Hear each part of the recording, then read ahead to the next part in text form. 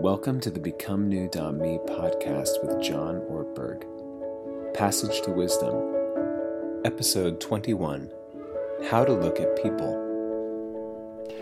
Hey, this is John Ortberg, and I'm so glad to be talking to you. And by the way, if I sound better today, it's because my friend Ann, thank you Ann, actually sent me this very cool high-tech little microphone, and I'm using that now. I should let you know that there is a warning label on the cord that says this cable contains Kevlar and has the potential risk of causing lacerations or strangulation. So apparently, this is a pretty dangerous thing that I'm doing just to help make the sound better for you, and I hope you appreciate that. If any of you are wondering, is there anything else that I need technologically to do these little broadcasts? There really isn't. I have a team of folks, and they say they think it would look cool sometimes if I delivered them from the driver's seat of a Porsche. So, Ann or anybody else, if you got one of those laying around, you could send it in. But otherwise, I think I'm in good shape. What I want to talk about today is people, and I'm so glad. I want to tell you, by the time we're through with this, these few moments today, you're not going to look at people today the same. You're actually going to be eager today to go out and look people in the eye, to look them in the face and see way beyond the surface, to see things that we don't normally see, to be aware of the presence of God in each person. We're in this series, Passage to Wisdom, and I'm looking right now at a book called The Screwtape Letters, written by C.S. Lewis, in the form of advice from a senior devil tempter to his young nephew Wormwood. And today is about the disillusionment that people often have when there's other people in their life who disappoint them. And this is particularly true of people that we see in the church or of other Christians if you're a person of faith. And here's what old Uncle Screwtape writes to Wormwood. One of our great allies at present for separating people from God is the church. Don't misunderstand me. I don't mean the church as we see her, spread out through all time and space and rooted in eternity, terrible as an army with banners. That, I confess, is a spectacle which makes our boldest tempters uneasy. But fortunately, it is quite invisible to these humans.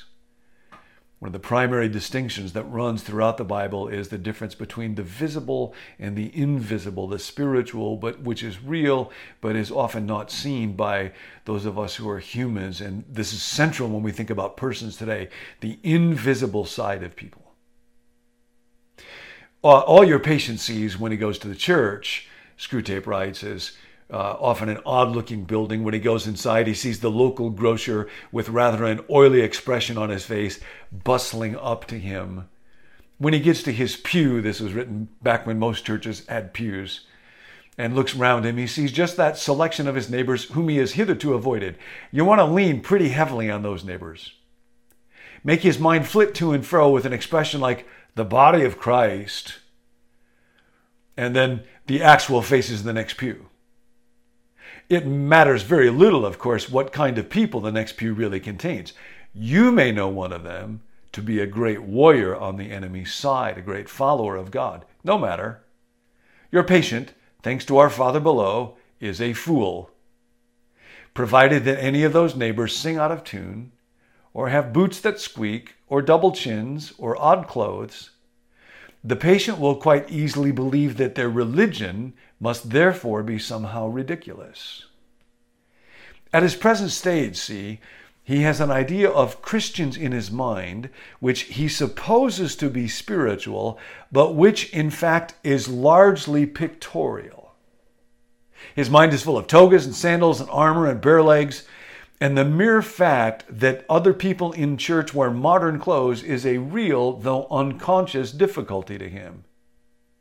Never let it come to the surface.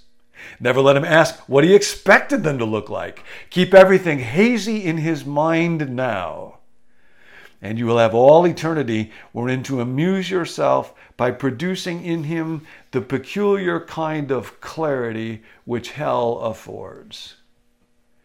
Now, the Apostle Paul was writing to a church at Corinth about exactly this issue. When you look at people, what do you see? Corinth was a place very much like where we live in our day that was preoccupied with the visible aspects of personhood. How successful are they? How beautiful are they? How strong are they? How smart are they? How rich are they? And Paul's writing about how since meeting Jesus, since entering into the reality of God's presence and God's power through Christ, it has changed the way that he not only interacts with other people, but the way that he looks at them. And this is how he puts it. So, from now on, we regard, that is, look at, evaluate, judge, perceive, understand, we regard no one from a worldly point of view, or regard no one, the old translation had it, according to the flesh. Kata sark, sarcophagus. We don't do that anymore. Though we once regarded Christ in this way, that is, when we looked at Jesus, we thought about how successful was he? How strong was he? How much did he master the Romans and conquer the world? Although we looked at him once this way, we now no longer look at anybody this way.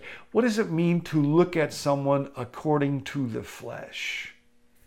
What does it mean to have a largely pictorial image in our mind when we think about people or Christians in ancient times or modern times?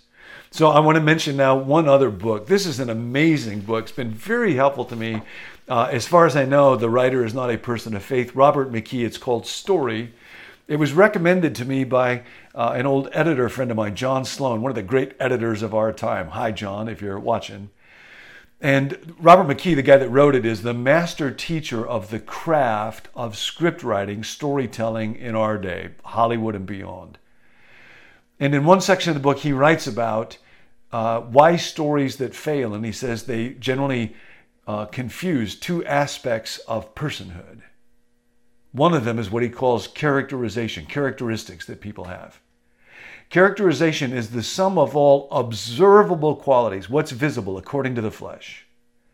The sum of observable qualities of a human being. Everything knowable through careful scrutiny. Age and IQ. Sex and sexuality. Style of speech and gesture. Choices of home, car, dress, education, occupation, personality, nervosity, all aspects of humanity we could know by taking notes on somebody day in and day out. The totality of these traits makes each person unique because we're all a one-of-a-kind combination of genetic givens and accumulating experiences. The singular assemblage of traits is characterization, characteristics. And we often think that the good life is to have really impressive characteristics, to be wealthy, to be strong, to be beautiful, to be young. Then the difference, the other dimension of personhood is not characteristics, but character. And this is what McKee writes. True character is revealed in the choices a human being makes under pressure. The greater the pressure, the deeper the revelation, because this is what is unseen, the truer the choice to the character's essential nature. It goes on, beneath the surface of characterization, regardless of appearance, who is this person? That is, we all know that who somebody is deeper than the surface characteristics according to the flesh.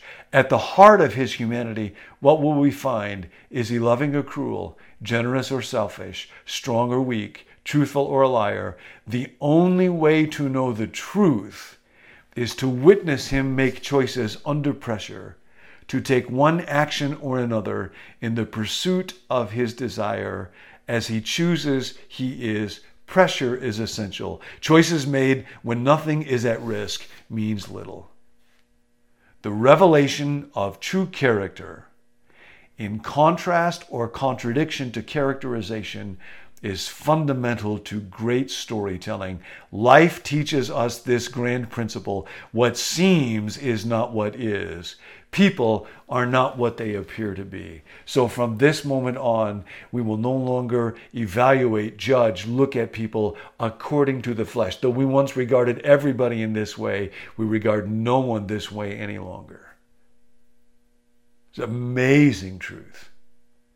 Now, Lewis addresses one other point. What if we look at somebody and it's not just their characteristics, but it's their character that disappoints us? And of course, that will happen. Screwtape's advice to Wormwood is this. When that happens, all you have to do is to keep out of your patient's mind the question, if I, being what I am, can consider that I am in some self a Christian, Why should the different vices of the people in the next pew prove that their religion is mere hypocrisy and convention? You may want to ask whether it's possible to keep such an obvious thought from occurring even to a human mind.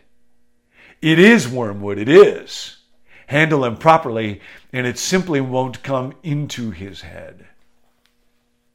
So today, we look at people, you look at people, not according to the flesh. When you look at people, don't look at them based on how attractive are they, how wealthy are they, how smart do they seem to be, what's their ethnicity, how rich are they.